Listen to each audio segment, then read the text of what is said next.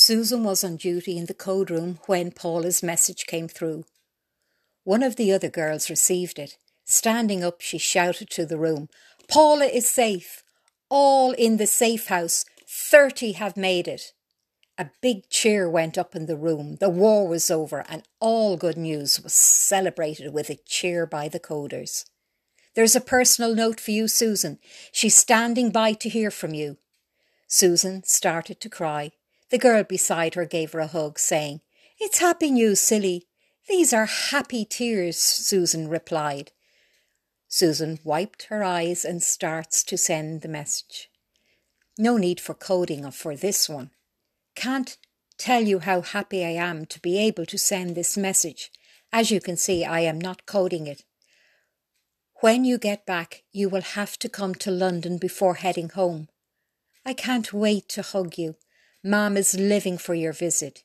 You're like a part of Paul for us.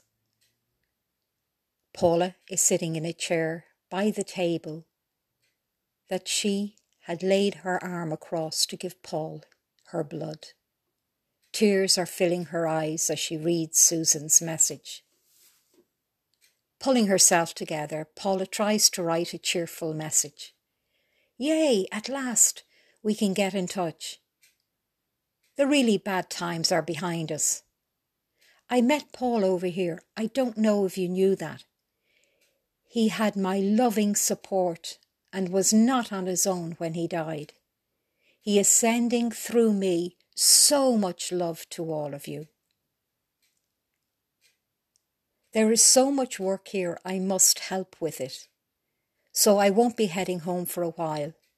The phones are not up and running yet, so we will have to use this to stay in touch. Before leaving, the Germans wrecked everything. The community spirit here is wonderful. They are rebuilding out of nothing. I have never seen anything like it.